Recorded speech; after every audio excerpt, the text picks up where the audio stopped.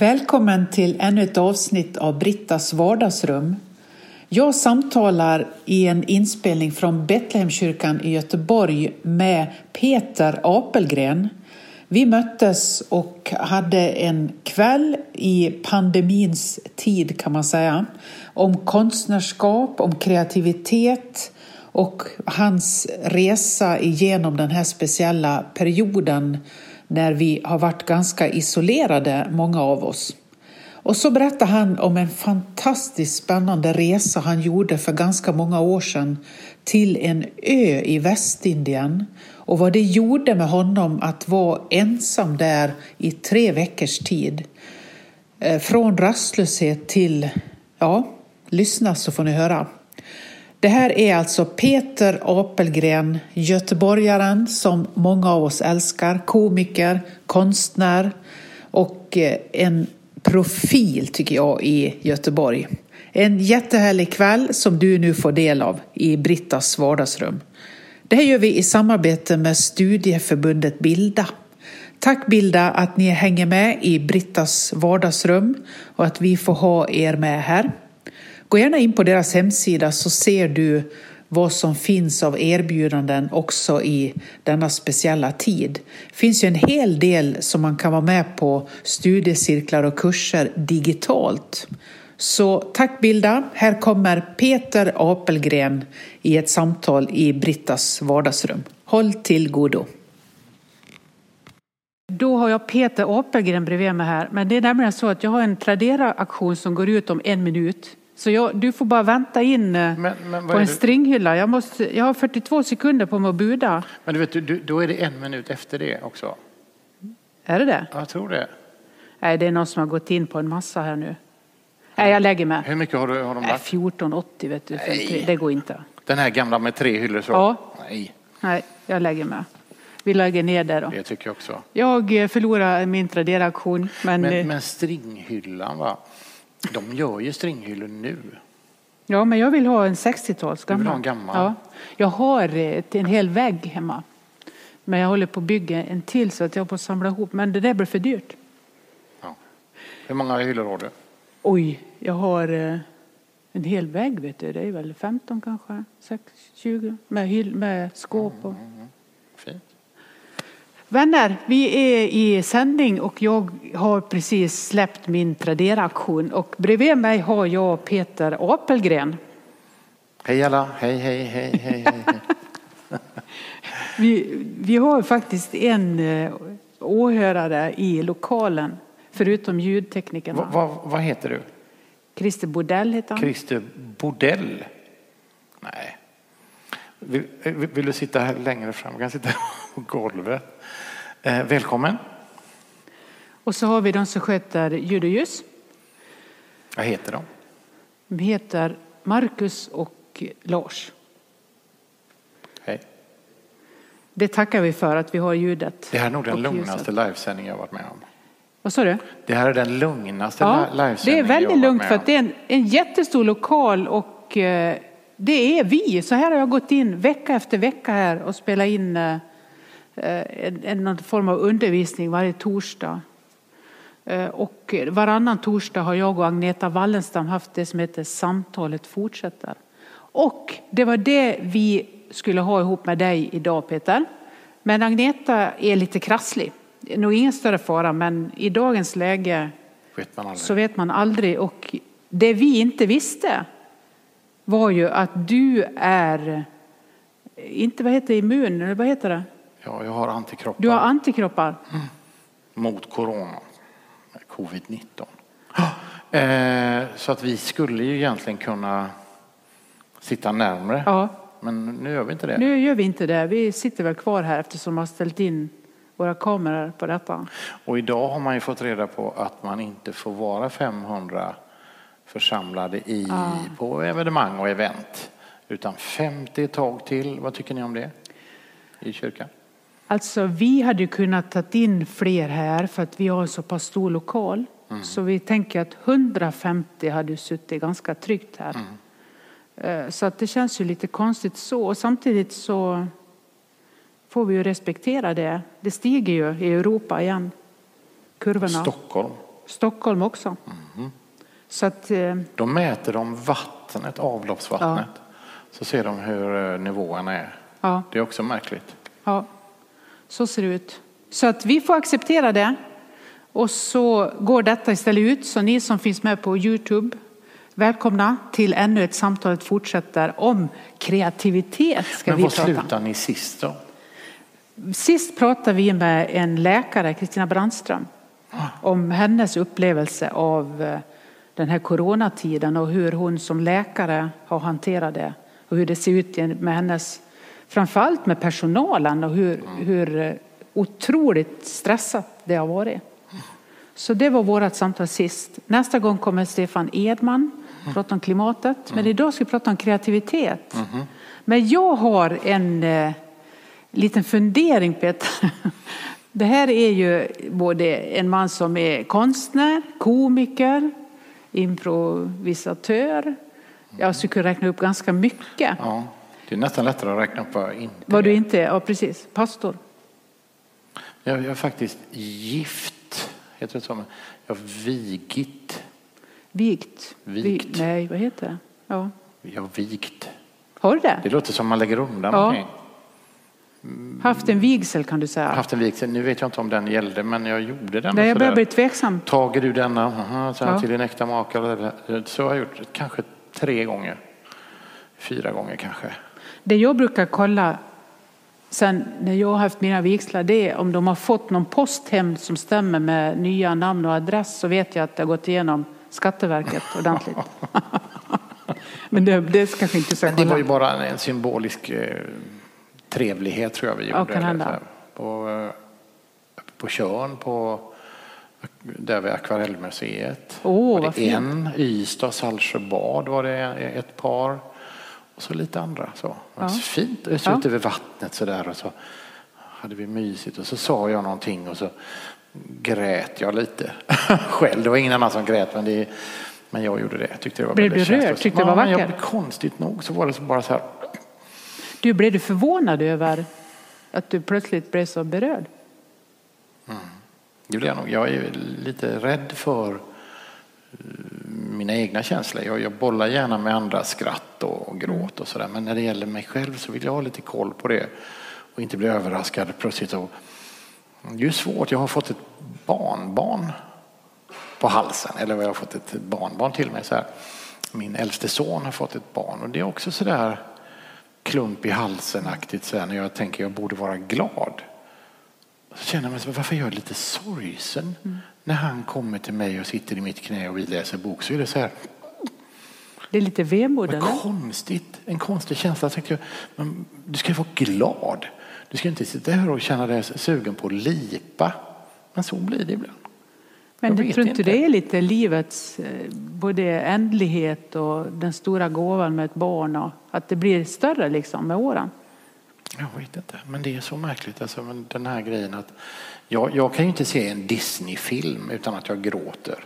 Nej. Men jag kan ju titta på Aktuellt och sådär och så ser jag de här flyktingkrisen och vad det nu är, översvämningar och då stålsätter jag mig, då klarar jag mig rätt bra. Men så fort jag ser någonting som inte där jag har någon sköld uppe där det bara är tecknat eller så plötsligt så är det Bernard och Bianca eller någonting och så är det någon örn som dör och så känner jag nej. Det kanske är för att man får det förpackat på ett sätt också, just den känslan som de kommer åt. Jag har ibland ett litet knep när jag känner att det blir för bra. Det är att jag tar av ljudet. Då försvinner det direkt. Det är ju det. Det är någonting med att man dras in liksom i det där. Ja, hemskt. Jag har sett Spirited Away. Har du sett den filmen? Vilken? Spirited Away. Nej. En häst, en japansk film. Har du sett den? Nej, ingen som har sett den. Det går inte att se den. Den är så fin, va? Och det är så känslosamt. Det är så vackert. Vacker musik. Och så precis slår de an den här känslan och hästen är lite dålig. Men så reser den sig upp och så klarar den sig. Och så är stråkarna igång och så är det bara... Den är inte ens hört talas om. Men det är ett sätt att klara sig i den här tiden nu tycker jag. Titta på saker som väcker starka känslor. Ja. Att utsätta sig för Tycker du att det är så? Jag tycker att det är så. Jag håller med om det. Jag är nästan lite förvånad över hur mycket jag söker väldigt stora känslor. Det är någon sorts tröst och att jag kliver in i dem på något sätt. Jag söker det jättemycket. Jag tycker det känns meningslöst att se på Hela Sverige bakar eller ett sånt där som jag tänkte, nej vad är det för trams. Men då vill jag se på, vill höra på musik som är så här, Beethoven och grejer så här, va. Jag fattar inte vad det är, men det känns som att jag vill inte slösa bort den här tiden på skräp, eller jag ska inte säga skräp, men på lättsamheter så. Ja, nej, jag har lagt märke till samma sak. Jag har mycket sån stor vacker musik som jag lyssnar på. Och speciellt sån som har någon form av stråk av lidande i sig. Det, jag vet inte vad det är. Det är någonting som jag jättegärna... Det här finns i de här två cellos eller two cellos. Två som spelar fantastiskt. Jag tror de är bröder. Och så har de till exempel så här filmmusik från Love Story. Är det två japaner som spelar? Nej, det är två män som spelar varsin cello. Sen har de ibland symfoniorkester med. Det är inte bara two cellos. Det finns två japanska män som spelar. Jag vet inte om de är bröder, men som också är väldigt duktiga. Så här. Men jag tycker jag kan lyssna på Beethovens de här romanser heter det inte, men det är liksom stråkkvartetter som han har gjort. Det finns massor. Och det är så fint. Och det är bara och det vrids om så där riktigt. Va? Men jag utsätter mig för det ändå. Det är som att sitta kvar i bastun fast det är för varmt. Ja, det tycker jag är plågsamt. Men tror du att du kommer att fortsätta med det? Men jag är ju på senare tid nu, kanske är det här med barnbarnet och plötsligt så säger man, men går du till farfar så är det farfar och det är jag. Men vänta nu, jag är ju ingen farfar. Jag är ju en 15-årig kille som kör moped och snusar och sådär. Men då känner jag, men nu måste jag bestämma mig vem jag ska bli. Nu är jag ju över 60 år och det måste jag ändå, någonstans måste man bestämma sig. Vad ska jag göra? Ska jag vara den Peter som är med i kontrapunkt och är konstvetare och håller på med bildanalys och sådär? Eller ska jag vara komiken, skojpeter som står upp och säger det hände en grej på väg från jobbet idag? Eller jag flög hit från New York i morse. Det är inte konstigt att man är trött i armarna. Du vet sådär gamla. Eller ska jag vara den här som målar och är lite introvert och... Har du sett Hanna och hennes syster, den Woody Allen-filmen? Där är ju Max von Sydow är ju en sur människa, va? Hannas man. Och jag tänkte att jag skulle bli den här vresige konstnären som gör sån här, du vet, väldigt märkliga målningar som ingen köper och så ber man bara folk dra åt skogen så här, dra åt helvete. Och vara sån där vrespropp som går runt i morgonrock fast klockan är 4 på eftermiddagen och sådär. Och verkligen gå in i mitt jobb eller mitt måleri så. Men det är inte kul, det är inte roligt att vara tråkig. Fast det ser snyggt ut i filmen så ser det ut som oj vad värdigt och på riktigt. Vad finns farfar i allt det där? Ja, det är precis det, va. Men eller ska jag laga mat och vara hemma och städa och greja och sköta hemmet? Nej, jag vet inte. Jag vet inte, jag både kan mycket och ingenting. Känns som jag fuskar. Det du beskriver egentligen är ju kreativiteten och bristen ibland då. Att hitta vad... Jag tror inte kreativiteten är nästan en vad ska man säga, en björntjänst som jag ger mig själv eller vad ska jag kalla för. Jag tycker ibland att kreativiteten är så här att jag väldigt hoppar från en tuva till en annan. Så där jag tycker att men vad roligt, nu ska jag skulptera. Det är då så gör jag några skulpturer och så blir det halvfärdigt och så är det var inget roligt. Nu skriver jag en dikt. Oj, så läser jag den och så är det här. Ingen tyckte det var roligt tydligen och skit jag i det. Och så gör jag någonting annat och så ger jag mig på olika grejer så blir det så där halvbra. Samtidigt så är det som att det är som att kasta ut massa legobitar på golvet och så bara, nu har jag gjort någonting. Alltså de kan ju formas till massa olika saker men det är som att jag bara slänger ut dem så här och sen kommer jag aldrig igång. Jag bara börjar hälla ut dem. Men blir det kreativitet för det blir som något halvgjort liksom? Men det blir mer på idéstadiet mycket. Ja. Som jag kan tänka en tanke och tänka, men det hade varit roligt. Om du ska göra ett stort tält. Jag har varit inne på ett tag. På landet ska jag ha ett stort tält. Kan vi ha tältmöte där, du och jag? Jättefint, ett stort tält. Så bjuder man in många och så är man i det tältet och sover över. Och så är det, vad jobbigt, sy ett tält. Så tänker jag ska ha en träbåt. Det är bra. Så ska jag göra den fin och sätta in en elmotor i den. Så den går tyst. Och så börjar jag skrapa lite på den och så är det så här. Och så målar jag, som nu har jag målat en 9 meters lång nattvardenmålning. Som hänger på ett ställe på Magasinsgatan. En nyöppnad restaurang. Där. Hänger den där inne? Och så roligt också för jag målade lite fritt. Så jag tog alla nattvardenmålingar jag kunde hitta. Så la jag dem på varandra som smörpapper så här. Och sen så tittar jag igenom i ljuset så tecknar jag av lite så här så det blir lite schematiskt. Så tänkte jag, jag gör en pyttipanna av de här bilderna. Så har vi en granne på landet. Jag stod på landet utomhus, gjorde den här 9 meter. Det är ju så där långt va. Och så räknar han lärjungarna så här. 1, 2, 3, 4, 15 och en halv. 15 och en halv. Så sa han, det är 15, nästan 16 lärjungar här. Ja, det var konstigt. Och jag sa, va? Vem var som gjorde det? Var någon som kom dit och tittade? Ja, han är det är granne vi har som är väldigt så här bibelsprängd också. Ja, så, va? Fint att ni har det. Och så sa jag, det är 15 lärjungar, det var det ju inte. Och jag sa, va? Och så började jag googla så här på telefonen. Vad säger du? Nej, det var ju 12 stycken. Ja. 12? Och så jäklar också. Det var ett smörpapper för mycket. Ja, men han trodde ju att jag hade gjort fel. Hur ska du lösa detta? Du får måla över några. Och så var det så här, nej jag kan ju inte det. Alltså, det kompositionen här är ju viktig. Men alltså, är det så viktigt hur många det var? Är det jätteviktigt för dig? Tänk om jag har gjort de här. Jag har lagt in ett par till för det blir en fin bild.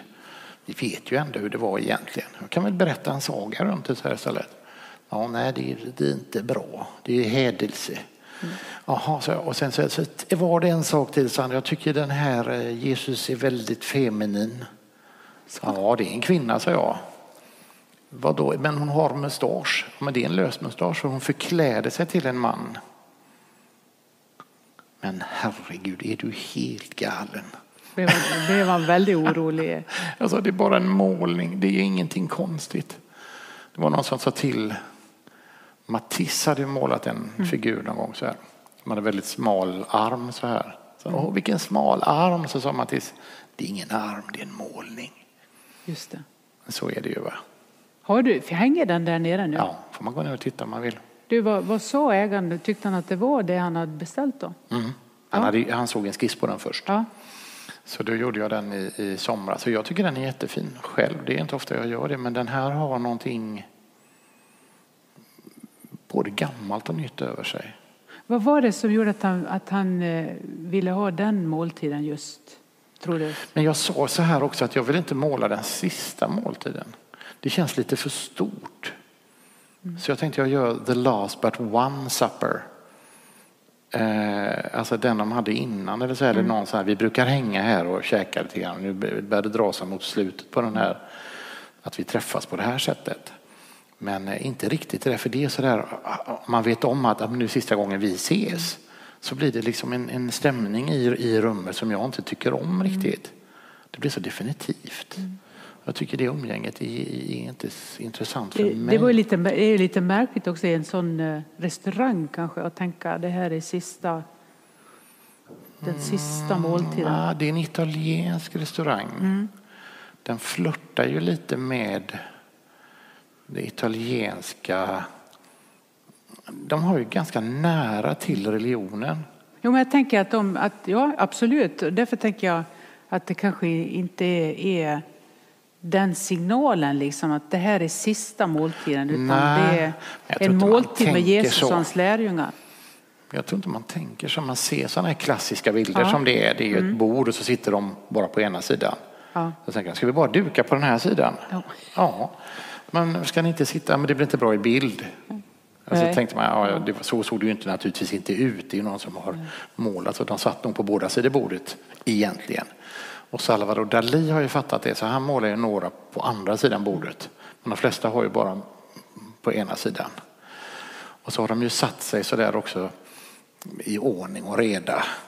Klick, klick, klick. Allihop sitter så här och tänker, om de kände varandra så väl, va? De satte sig nog bara som det var bekvämt.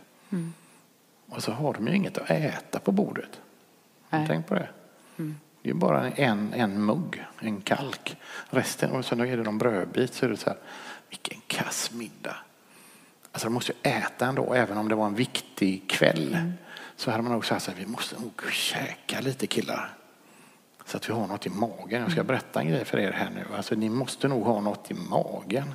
Är inte det konstigt? Att ingen ifrågasätter och tänker så här, men vänta nu. Då måste jag ha käkat någonting. Det gick hela dagen. Och så. Men det är så fascinerande för att jag kommer från ett helt annat håll och tänker kalken och brödet och nattvarden och den sista måltiden. Det är ju helt, det är klart att de måste äta någonting. Om man läser en kille som heter Ludwig Wittgenstein. Det är du vet vem det är? Nej, tyvärr. Nej, han är en filosof, eller var en filosof. Sekelskiftet någon gång, eller slutet av 1800-talet så här föddes han väl någon gång. Men han gjorde en liten bok som heter Traktatus, som är på 50 sidor. Det var den enda boken han gjorde. Sen så var han då filosofernas filosof. Så bland filosoferna så är han liksom väldigt högt rankad. Och han sa någon gång så att det man inte vet, om det du inte vet kan du heller inte tala om. Alltså man kan ju prata om det, men det finns ingen mening med att göra det. Och han tänkte så att det enda som vi vet med säkerhet är att vi antagligen har fel. Och i de här tiderna när man är så snabb på att polarisera, man dömer ut varandra och man tycker att men ni är dumma och vi är bra. Allt vi säger, allt Trump säger tycker Trump-anhängarna är jättebra och onyanserat tycker de om det. Och så de andra tycker att det är kass. Så jag tycker att det är väldigt viktigt att man ändå tänker igenom det. Att jag kanske inte har rätt. Men det är någonting som jag kan hänga upp mina tankar på ändå. Och just det tycker jag om man läser Bibeln, som det var det länge sedan som jag gjorde det. Så om man slappnar av och inte liksom analyserar den för mycket så är den ju underbar. Ja. Men så fort du börjar att bena i den så det är klart en så gammal bok känns lite så här, men vänta nu, slog han ihjäl 2000 personer eller vad det med en åsnekäke? Det måste vara omöjligt. Alltså det är en åsnekäke om man ser hur de är ju så här små. En åsne är ju inget stort. Alltså det måste ha tagit flera dagar för honom. Och ställer de sig på rad så här eller vad så? Ja, nu får du komma fram och får du stå still du. Alltså sådana där grejer, men det behöver man ju inte tänka men du, på det. När du målade den nattvarden, fick den beställningen, gick du aldrig in i de texterna? Eller hade du det i liksom men jag idén? tänkte nog på, alltså det här är ju en vad ska man kalla det för? En slags en ihopkokning av tidigare nattvardsbilder. Alltså jag målar nog inte en historia, jag målar nog en bild av andras bilder. Så jag tog ju kanske 10-12 stycken nattvardsmålningar. Och så kokade jag ihop dem färgmässigt och sådär. Och så fick jag liksom en buljong av den här bilden. Så att jag ser det nog som att den ska mer symbolisera den typen av väldigt ikoniska bilder. Jag tycker det är spännande. Det hänger ju en ikon där. Det är egentligen ingen ikon, men vi låtsas det. En ikon tror jag vet inte, är den målad på träskiva? Det finns ju vissa regler på ikonmåleriet, men det lämnar vi också. Ja, men det tror jag det är, va? Är det det? Och är det bladguld på? Nej, skitsamma. Nog... Men i alla fall, den har ikonspråket. Då tycker jag det är väldigt spännande att göra en ikonliknande målning. Alltså nästan i ofokus. För att när man ser en sån målning så tänker man så här, Det där känner jag igen. Och sen kan du på något sätt, ju mer i ofokus eller ju mer outtalad den är, aptera på din tanke om det. Du hamnar i området av någon slags andlighet, eller du hamnar där. Men sen är det upp till dig. Om du tittar på Mona Lisa så tolkar inte du in så mycket i den själv, utan du vet mycket om den. Du vet liksom, men den målade han gömde den under en säng, någon gubbe stal den på 20-talet eller vad det var så här. Du vet så mycket om den, så den bjuder liksom inget eget motstånd, den här grejen. Va? Men ju mer kryptisk en bild är, ju mer har den, anspeglar den på en känsla i dig. Det blir mycket mer ryggmärgsreflexer på en bild. Jag håller med. Det är lite därför egentligen jag tänker också med texten, va? När vi liksom, om vi nu stannar lite inför bibelberättelserna, så tänker jag att det vore ju jättespännande om du bara har gått in i den texten, och vad har den gjort med ännu mer med din mål? Jag har läst den flera gånger. Jo, det fattar jag. Men liksom, vad har den berättat ännu mer utifrån din mål? Nu har inte jag sett den där nattvarden. Jag ska verkligen gå dit. Men den ser ju ut som en renässansmålning i färg och form. Så här, va? Men jag tänker också att det är väldigt detaljerat i många av de här heliga skrifterna. Man läser Bibeln eller Koranen eller vad man nu läser, och även andra skrifter som har liksom en episk tema så där. Så är de ju väldigt detaljerade, och jag tror att det ibland kan vara farligt. Ja. Jag håller med dig att det finns en resa i det. finns liksom flera skikt. Jag kan inte heller så där bokstavstroende läsa det, utan jag måste liksom dras in i, jag gör scener av det. Kliver in och känner, andas, luktar, smakar. Vem är jag? Är jag med här? Vem är jag då? Alltså, så att det blir livet liksom, som jag sen kan göra att jag fångar in det i nutid. Annars blir det ju bara en berättelse då. Det är så svårt tycker jag, om det är så här, och det är palmträdet och det är värmen, syrsorna. Och till slut så är jag väldigt, väldigt inne i någon slags reseskildring mer. Och så kan det försvinna den här, vad är det de vill ha sagt, eller vad är det man vill ha sagt i den här texten. Det är väldigt mycket smaker och marknader, och man ser den här, och till slut så är jag som är en bildmänniska, jag ser bara efter ett tag så zoomar jag ut hela bilden, ser den snett uppifrån så här. Och de här ansiktsuttrycken och alltså nyanseringarna i vad människor gör, det går bort för mig. Jag får ett ofokus på det. Och så är det så här, men vänta nu, vad är det de vill säga här? Jag vet inte. Jag har ju en sån där, den känner väl du till, den här Rembrandts Den förlorade sonen. Du vet, med de här. Där har vi också så här, en tunn hand och en grövre hand. Det är en fascinerande bild när fadern tar emot sonen där liksom, och helt sliten så. Det är ju till exempel en sån bild som jag många gånger har mediterat över.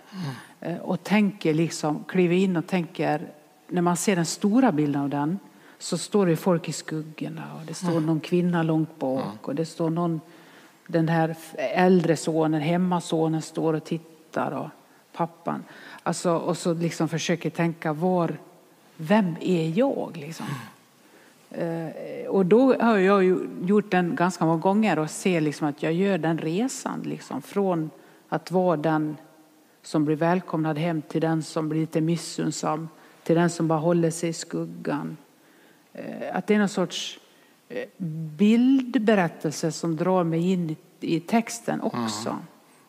Det farliga med det här är att man håller fram en bild så att den betyder så mycket. På den tiden Rembrandt var igång och målade. Dels hade han ju väldigt mycket folk som hjälpte honom att måla den. Dels så var ju alla målningar nästan beställningsjobb, eller var någon som sa den här vill jag ha. Och så gjorde man lite skisser och sen så hade man ställt upp folk i ett rum och så ljussattes det lite grann och så satt han bak och tecknade han och så, du kan ställa det lite mer så, är du snäll och gör så här och så här. Men när man vet hur de här grejerna kom till så kan man ju känna ibland att jag vill inte veta det. Jag vill på något sätt göra en större historia av den här. Och de letar ju efter. Det finns skrifter, Leonardo da Vinci har skrivit att han målat 2 Mona Lisa. Först en och sen långt senare målar han en till av den här köpmanshustrun då. Som var god vän med Leonardo da Vincis pappa, som inte Leonardo tyckte om, men som på något sätt hade någon påtryckning på honom, så han tvingade henne att måla den här bilden då. Eller honom att måla bilden över sin fru. De har letat efter den här bilden. Det visar sig nu att den finns under Mona Lisa. Den första han har målat. Som en film. Han har målat över den bilden. Och på den har han målat den nya. Och den har han tagit då. Så att den här köpmannen fick aldrig den här målningen. Utan den har hängt på Louvren nu. De här 2 målningarna har hängt där. Så att det är en bild bakom. Och sen har han grundat och så. Och sen en till uppe på. Så att den är ju... Det är oerhört deppigt för dem som har åkt runt och letat överallt efter den här andra Mona Lisa-målningen.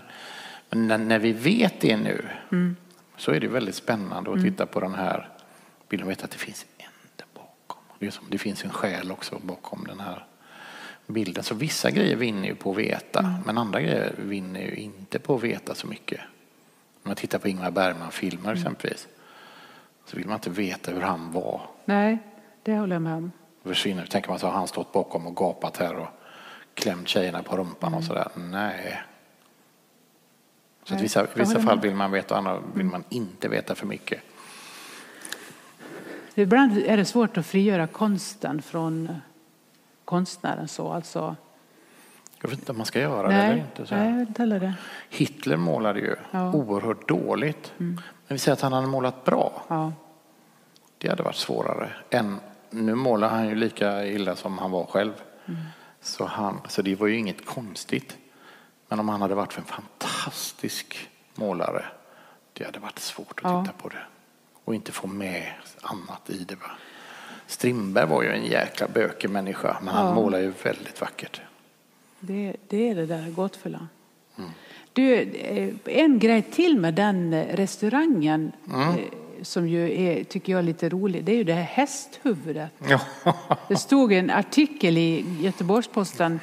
Det finns ett stort hästhuvud på Grönsakstorget. Och det hänger ju i restaurangen nu på, vi kan säga vid Artilleristallarna är ju den här italienska restaurangen.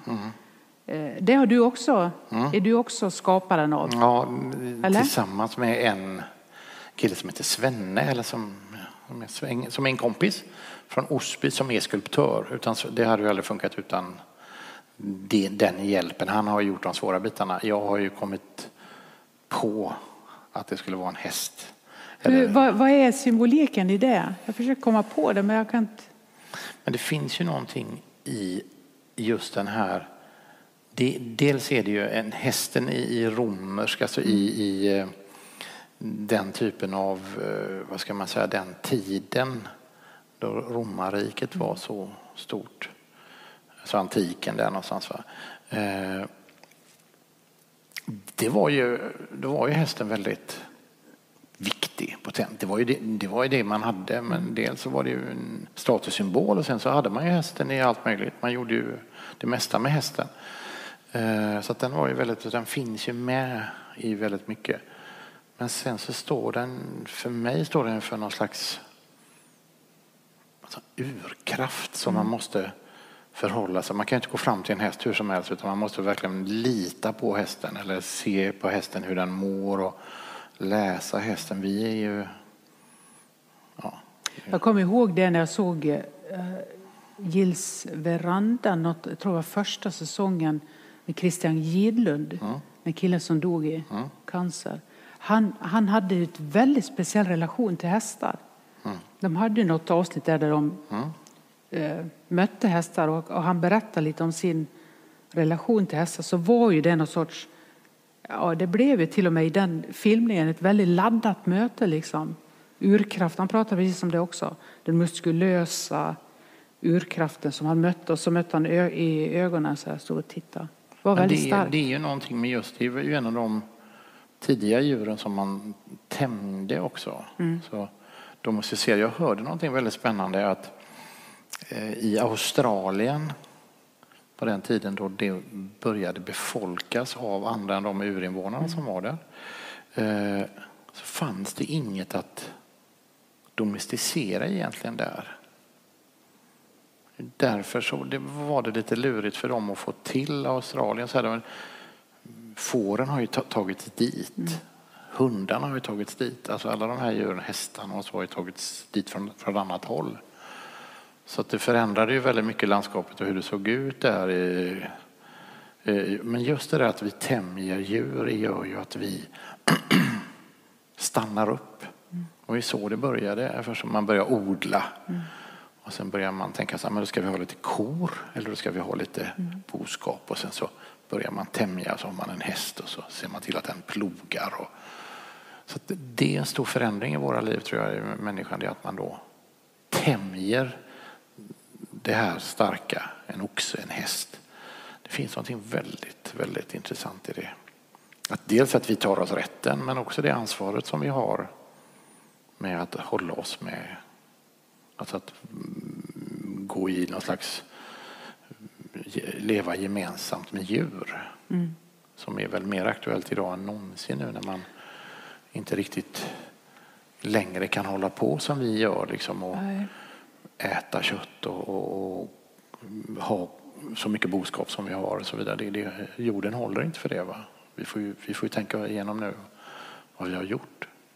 Men med den liksom hästen, är det liksom en sorts symbol för det du beskriver, urkraften, det hästhuvudet där. Det såg ut som det var jättestort på bilden. Det är jättestort. Men det är ganska stort, va? Enormt. 4, alltså själva podiet det står på, så är det ju 5 meter högt. Det är det? Ja. Men det är också väldigt, vi var ju noga med att det skulle ha, dels skulle det se kraftfullt ut, men det skulle ju också vara nyfiket. Så där, vad kan vi hitta på, vad kan vi göra? Ja. Och när man ser ett sånt stort huvud så blir man så här, oj. Ja, det blir verkligen en sån där får vi tänka. Alltså, rummet upptas ju nästan bara av den här grejen. Det är som att allting händer runt den här hästen. Liksom. Man har den här. Och det är liksom, tänker för. Jag tycker också när vi sitter där och äter mat, så känns det också som att man behöver någon som är så där, som står över människan på något sätt. Det är som ikonen. Tar du det lugnt här. Titta på oss. Tänk dig för. Ja. Du, hur, om jag är kvar lite i den där kreativiteten som vi pratade om, hur känns det? Har du någon tanke med det att du har vissa tavlor, vissa konstverk runt om i stan? Är det en god känsla eller spelar det någon roll? Nej. Inte alls? Nej. Det är som vi säger att du bakar en sockerkaka.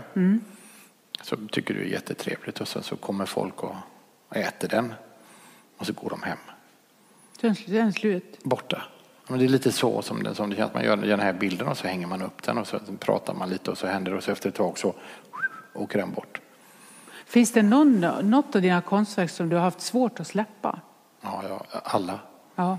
Eller konstverk, alltså de grejerna som jag tycker, nu är det ju väldigt sällan det blir något bra i mig. Ja, för jag ser ju det jag gör hela tiden och då är det liksom så här, ja, det är samma skit så här, men där kom någonting, det är någonting roligt.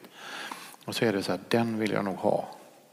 Och ska jag inte ha alla dem eller ha en massa lådor med grejer i så här, så till slut är det där är en till och där är en till och ja, vad ska jag göra nu? Står man upp i en hel hög med teckningar så. Men ändå så är det så här, om någon ska ta den så håller jag kvar lite extra länge så här i den innan jag så okej, ta den då. Så där. Men sen så måste man ju sälja lite också för att leva och det är också en ynnest att någon vill ha någonting som man. Men glömmer du det sen alltså, eller tänker du ändå när du går förbi artilleristallet, vi ser det för sig aktuellt med den jättestora där, både nattvårdstavlan och den där så att, wow, det här har jag gjort, eller du gjorde väl också den här namnet på restaurangen där. Ja. Och flera andra bilder också. Ja. En gobelängvägg är det också med 7 meter gobeläng och en som är 3,5 meter på den. Så jag har gjort en del grejer där. Nej, men sen, är det inte ett avtryck man ändå har gjort, eller? Jag vet inte. I den här världen. Men Din fru har ju en spårvagn. Jag tänkte det borde vara lite gott. Ja, men jag vet inte. Jag är nog för självupptagen på ett bra sätt, tror jag, för att inte hinna med och tänka mig för. Och det är kanske därför jag gör grejer också. Ja. Jag tillverkar ganska mycket, så det kommer ju ut massa grejer så här. Och så tänker jag så här, men nu håller jag på med det här. Så är det så här, jag håller på med något tills kommer någon. Jag ska hämta. Ja, just det, den står där. Du kan ta den. Hej då. Ja, för du är nästa grej. Ja, så tror jag det är. För skulle man vara så där inne i det och tänka, alltså känslomässigt måste jag släppa det. Jag kan ha problem med det där att när det inte är klart. Ja. Jag kan ta den ändå. Så, nej. Det går inte. Då är den min. Då är det jag som jobbar med den. Då är det så, nej, då får de inte ens vara inne i rummet. Men när det är klart så är det då, skit i, ta den. Jag bryr mig inte. Du vet precis när det är klart?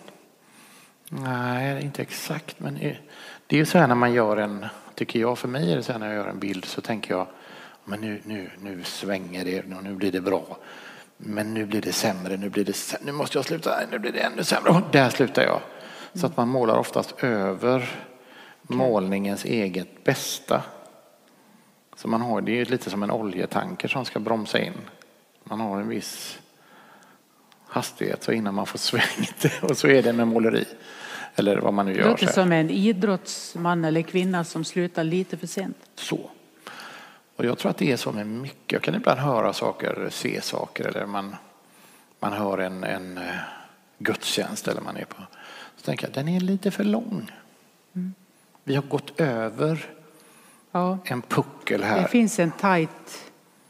Det finns en tid där jag är så van vid uttrycket eller jag blir så van vid det här med rösten, med ämnet som sådant eller med vad det nu är. Så jag nästan till slut börjar jag titta så här. Oj, det har spruckit där uppe. Ja.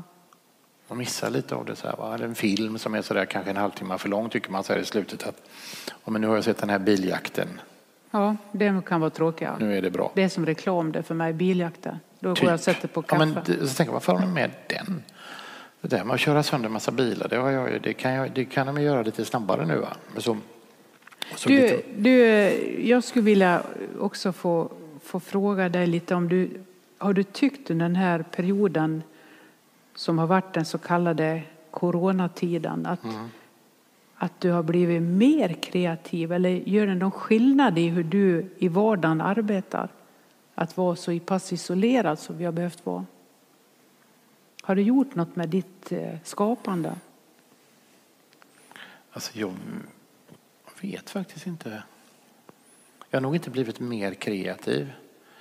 Kanske möjligtvis att jag har haft lite mer tid istället att färdigställa. Så på gott så har jag nog blivit lite mindre kreativ eller haft en mindre kreativ stress. Du har inte haft kniven på strupen nu? Nej, eller men det har varit så deadline. Jag behöver inte uppfinna hjulet varje dag utan jag kan ibland strunta i det. Jag kan tänka så jag kan göra något imorgon. Jag går ut och går och så lyssnar jag bara på fåglarna eller jag har inte ens något i öronen. Jag bara går ut och så blir det så här, oj, nu gick 2 timmar här, vad har jag gjort? Det kan ju vara skönt för en sån rastlös själ som jag är. Ja, det är det jag lite tänker. Vad gör det med oss? Jag brukar ju säga så här, jag som har varit frisk har haft en ganska, jag ska säga, inte kreativ, kanske produktiv period, men jag har förkovrat mig rätt mycket. Men ni har ju varit sjuka också. Så det tog ju några veckor. 5 veckor eller någonting sånt. Det var en konstig tid. Alltså det var ju som att jag var ju så pass, eller vi var så pass dåliga, både jag och Anna och min fru då, att man inte hade lust att göra någonting riktigt. Nej. Men som ont i huvudet och lite ont i ögonen och så här, så det var, jag läste nästan ingenting. Blev du rädd? Nej. Ingen sån där nu kanske jag dör eller så är det existentiell. Jag är ju hopplös på det. Jag blir ju så. Jag är inte rädd för att dö faktiskt. Nej. Jag var det när jag var yngre, men jag har varit det så mycket så jag har slitit ut den känslan lite. Så nu är det nästan lättare att dö än att vara rädd för det. Nej, men jag är inte det, och jag på något sätt har en ganska krass inställning till hela den här min närvaro här. Jag tycker att jag får vara med lite, det var väl kul, men jag tror inte att jag behöver göra något stort eftermäle eller så efter avtryck eller så. Ja, du har ju ett hästhuvud på. Ja, men det har jag i och för sig, men jag menar, jag tänker mera på mina nära och kära. Att det ska vara så här, nu ska vi gå till pappas grav. Det behöver de inte riktigt. Nej. Det kan de strunta i. De kan ha det bra och tänka. De kan ha en bild hemma någonstans i någon bokhylla. Det räcker. Så det är för det har inte den här perioden hittills, den är ju fortfarande varit så väldigt annorlunda existentiellt mot det som var innan. Möjligtvis lugnande, alltså på ett sätt. Alltså jag har lugnat ner mig och inte har vetat om att jag ska nog vara hemma ganska mycket nu. Hålla mig nära hemmet så och göra det nödvändiga. Alltså jag tänker, behöver jag åka iväg och köpa böcker nu? Bara för jag tycker att jag behöver köpa en bok. Eller kan jag titta i bokhyllan om det är någonting som jag har? Och då är det plötsligt, den här hade jag glömt. Vad bra.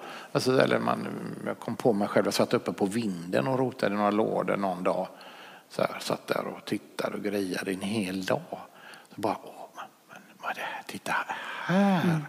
Gamla maskeradkläder och grejer, någon geting och sådär. Jag tänkte, vad är det? Har vi sparat? Alltså det var underbart. Och sådana där grejer, om man tar sig ett bad, så man badar i badkaret så länge som man får tappa på nytt vatten. Det är fint. Jag har ta på nytt varmvatten. Det har inte hänt mig på länge. Men sådana där grejer har jag ju unnat mig då. Så att, men jag tycker att den här, alltså det är hemskt att säga, i en sån här hemsk tid tycker jag att jag har mått ganska bra. Ja, det kan man väl säga, det är ju inte konstigt. Nej, men det måste man ju också få säga, för att det blir ju jättekonstigt annars med liksom förståelsen för de som har verkligen varit isolerade, för det har ju jag mött en del alltså i samtal och så som har upplevt det väldigt instängt då, va? Och jag tycker då, om ni då till och med varit sjuka, så är det lite intressant vad du bär med dig av det, att det var rätt okej ändå. Jag tror jag har tränat upp den där förmågan att på något sätt underhålla mig själv ganska bra. Men har du inte gjort liksom typ 5 stand-up-kvällar? Ingenting. Inget sånt? Ingenting. Har det hamnat väldigt långt bak, det som har varit liksom komiken? Men det finns ju inga jobb. Alltså, nej, men jag tänker att du laddar på för... Nej. Vi skulle ju vi pratade om att göra en julföreställning nu. Några kompisar så här. Men till och med det var så här, det gör vi inte. Vi klarar oss. Vi köper liksom andrahandskläder och lite sånt. Men jag har ju hållit på, jag är så pass gammal, alltså jag har hållit på så länge. Så jag har inte mycket som jag känner så här, det måste jag göra. Nej. Jag tänker andra som är unga kan det vara så där också, att de vill komma ut, de vill stå på scenen, de vill göra grejer. Men jag tänker också, det var som min fru sa så här, jag vet att Jonas Gardell har varit ute nu och tyckte att vi vill ha ett datum där vi kan börja uppträda igen. Så sa hon, det är väldigt många av dem som uppträder som kräver att människor då som ska titta på ska få något att se på. Men det är väldigt få gånger man hör de här som sitter i publiken säger att nu vill vi ha någonting att se på. Ja. Så det är oftast väldigt många av de artisterna. Det kom från estraden liksom. Ja, det kommer från fel håll. Intressant. Så det finns ju ett behov hos brödleverantören för det finns en hunger eller någon som ska äta brödet. Och det tycker jag är konstig logik i det. Men ja, det är väl samtidigt så finns ju, som du sa, alltså när man någon gång nu är med på någon liten konsert eller något som är möjligt, eller hade ett sammanhang här där det var kanske 45 pers eller någonting. som då när det var klart applådera. Du vet, om man bara kände, vilket underbart ljud, gör det en gång till. För att man plötsligt upptäckte, jag har saknat detta. Eller jag har saknat att få lyssna och få höra musiken. Jag såg några bilder från Bokmässan förra året. Vi har ju här ganska mycket program under Bokmässan. Ja, det vet jag. Ja, och då var det så här, det var precis smäckfullt med folk nere på läktarna. Och det var ett orkesterdike, vet, det var helt jättemycket folk. Och då kan man ju känna när man ser på det, och hjälp alltså vad länge sedan detta var. Som det var självklart, och så känns det lite så här, blir det igen eller hur blir det? Har du någon sån tanke framåt där? Ja, men jag tänker så här att första gången som, eller väldigt tidigt, så är det så här när pesten slog till på vad det nu var, i Florens, så slog pesten till någon gång så här. Och då hade de ju inte historieböckerna och visste så här, men vänta nu, det där har ju hänt förut. Alltså det har ju, folk har varit sjuka, sådana här pandemier har ju kommit innan det. Kanske inte så stora, men det har ändå hänt. Och så vet man det att det tar kanske 7 år innan den är nere helt och har liksom lagt sig så där, eller jag vet inte hur lång tid det tar. Så är det som att vi vet ju det. Vi kan ju läsa själva liksom i en bok och säga så att en viruspandemi uppträder så här eller så här och så här. Men i vårat fall är det ju en ganska potent pandemi som vi har haft nu. Men att tänka så här, det är en levande varelse. Det är som att vi skulle ge oss på att vara sura på regnet på riktigt. Och tänka, varför regnar det? Alltså, men vi lever ju i en värld där det regnar. Det kan inte vi avgöra. Va? Utan det där får vi hacka i oss. Gilla det eller det spelar ingen roll. Men just den här pandemin tycker jag har varit så här att det där ska man sätta en dag. Så här. Då nu får det vara klart. Nu på onsdag får det vara färdigt. Nu är vi trötta på detta. Och tänker men vi har ju inte, vi kan ju vara trötta på det, men det hjälper ju ingenting. Vi är ju inne i den, så som du sa här. Att men nu får det väl ändå räcka. Nej, det vet vi inte. Och det där får ju vi leva efter. Det är ju den världen vi lever, det ser ut så. Det är det där okontrollerbara som jag tror för många av oss är ganska skrämmande. Att nu hela världen liksom plötsligt stannar av och ingen kan kontrollera riktigt. Och samtidigt är ju det hela rytmen i naturen, i skapelsen, allting. Att vi kan ju egentligen inte det. Och nu blir det så påtagligt att inte vi kan inte styra över detta.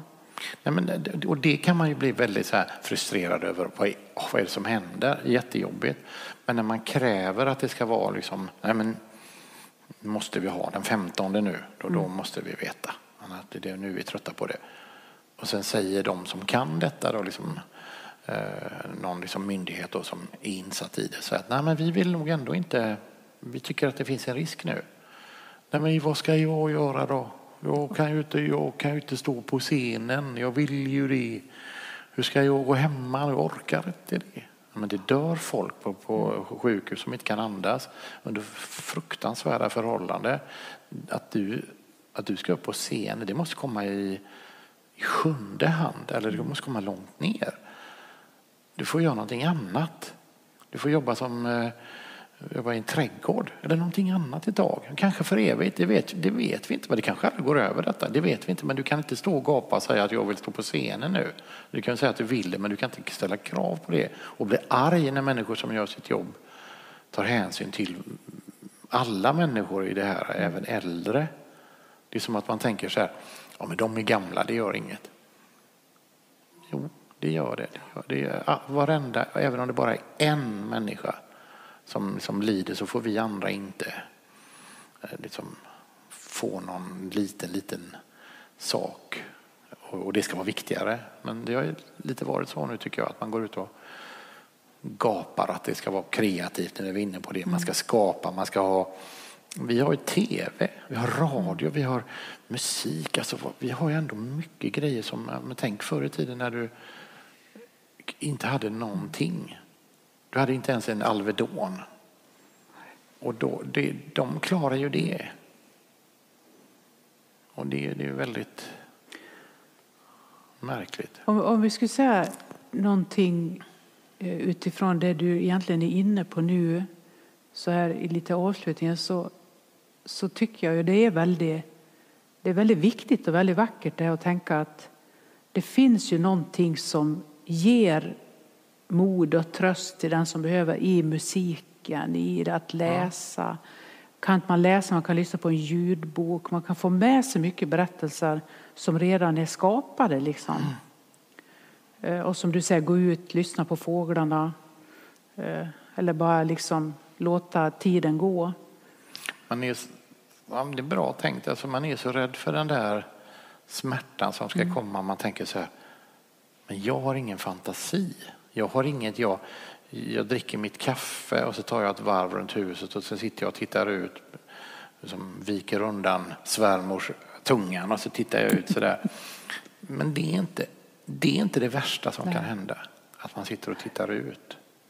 Alltså det är inte det värsta som kan hända. Alltså man får tänka så här, ja, det kunde banne med varit värre. Och så tänker jag att men jag får ändå på något sätt, och sen får man ju ta sig i kragen och ta telefonen och tvångsringa någon eller gå till biblioteket och tvångslåna några böcker som man aldrig hade tänkt, nästan bara snurra och jag tar den och den ska jag läsa. Det gör ju ont att börja spela tuba, både för de som ska lyssna på skiten och de som ska spela, men efter en tid så tycker man att det är kul. Så man är så rädd för den här tiden där den där mellantiden. Jag lyssnade på någon som fick en fråga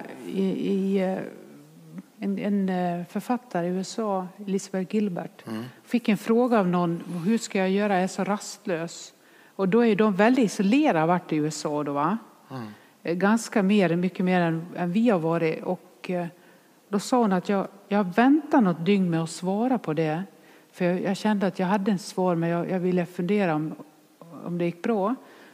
Om det är det svaret. Och så säger hon så här, jag har ett svar till dig. Först sa hon, det första jag vill säga är, det är okej att du mår så skit liksom. Det gör ingenting. Det är en väldigt märklig tid. Bara var där då. Om det är jobbigt, var i det. Men, sa hon sen lite, så jag säger det lite försiktigt så, men jag säger det, kanske du inte är tillräckligt isolerad. Jag tyckte det var så fruktansvärt bra. Det här som du beskriver också, att våga se vad är det som händer i den här tiden i mig. Att inte alltid ta en massa intryck från andra håll, utan börja upptäcka lite att det finns kanske någonting här inne som poppar på, liksom, som trycker på, som en dikt eller något. Hinner jag bara flika in en grej som jag gjorde en gång som var både det bästa och det sämsta jag gjort i hela mitt liv nästan. Det finns en ö i Västindien som heter Bequia, en liten ö. Den ligger så här långt ner. Grenadinerna heter det lilla området. Jag skulle göra ett jobb där. Jag skulle inreda ett hotell. Ett gammalt slitet hotell som låg ute i en egen bukt så här inne i låter helt underbart. En muffins av regnskog så här, och så är det bara vit sand runt, så jättefint. Men grejen var att jag tänkte så här, hotellet var stängt. Det var en ruin. Och det fanns inte ens el, utan man hade en maskin som man drog igång och så var det så el som fladdrade så här. Och så tänkte jag åker dit själv, bor där.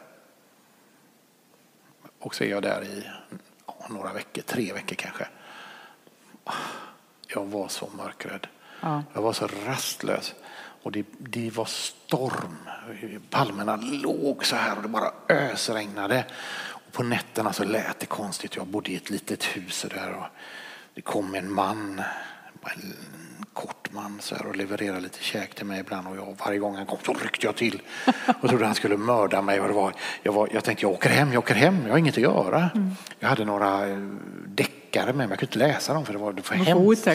Jag hittade några gamla tidningar och så hittade jag några gamla korsord på engelska. Det är ju jättesvårt med engelska korsord. Jag promenerade.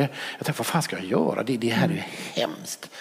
Och till slut, det tog säkert en vecka utan att jag grät mig till sömns. Och det är verkligen, alltså jag grät mig verkligen. Det var ju så kusligt, va? När det plötsligt blir stilla, vädret. Och det är så här, vad hände nu? Och så var det precis så. Och då hade jag landat i det. Och då sa någon till så här, men det har inte varit någon stor skillnad på vädret, va? Men i mitt minne var det bara skitväder tills den dagen jag blev glad. Och då var det så här på 10:e dagen eller så där. Det låter väldigt bibliskt, men 7:e dagen. 7:e dagen, ja. Alltså, så var det som att det här är det bästa jag har gjort. Det här var ju fantastiskt bra. Jag simmade naken på morgonen bland så här akvariefiskar och det här är ju paradisiskt. Hitta någon kokosnöt som var bank, allt rann ut och jag åt med händerna och jag fick grus i. Det gjorde ingenting. Och till slut jag fotvandrade ner till byn och satt där och tittade ut och drack kaffe och det var så underbart. Sen ville jag inte åka hem. Men det var lika jäkligt den första tiden som det var bra den sista tiden. Men det du sa att du var inte tillräckligt isolerad. Jag var tillräckligt isolerad för att jag skulle gå in i en helt ny känsla. Och när jag hamnade, jag hade inget att göra. Det var fruktansvärt. Jag hittade gamla stämjärn och så bara hacka på någon stock. Du fattar att det har gått långt då när man börjar med lite hantverk. Det låter som Castaway. Ja, men det var ju lite så här Tom Cruise. Och det fanns ingen telefon, alltså det fanns ingenting. Inte en radio. Men det är en fantastisk berättelse egentligen om, det är ju precis det. Den här enorma rastlösheten och rädslan och som är den här sträckan och sen plötsligt vänder det. Ja, också någon sån, men inte kanske sån äventyrlig. Men jag kommer ihåg att jag skruvade av benen på sängen. Ja. För att jag orkar inte med att det fanns någonting, ett utrymme. Där någon kunde ligga. Ja. Hur länge sedan är detta? Ja, vad kan det vara? Hector som är 33, 34, då han var kanske 5 år. 30 år sedan knappt. Men det var en upplevelse för att också att man är inte så där, det behöver inte gå så fort sen. Nej. Jag kunde sitta där med fötterna i vattnet och hitta en sten och tänka, hur kunde den vara så grön? Det är väldigt konstigt. Och fundera på, är det en ädelsten? Nej, det är det nog inte. Va? Så här, tankarna går väldigt sirapslångsamt då. Och så ser man på sina tår och så säger man, ganska lik min mammas tår. Eller vad det nu är. Ja. Så jag har aldrig tänkt på innan. Men plötsligt så blir de här små grejerna så stora. Den här geten som gick där uppe så här, har den varit här förut? Eller kan du ha den? Alltså så de här gubbarna som är uppe i skogen och står och spejar. Man blev ju en sån där, du vet en sån gubbe som står och tittar ner i ett bygghål med keps. En sån där som vet hur man gör, armerar, kommer med tips. Jag blev lite sån. Stod och tittade ner på grejer så här och fundera. Fint. Det finns många fina tips här. Även om man kanske just nu kan åka till Västindien så kan man.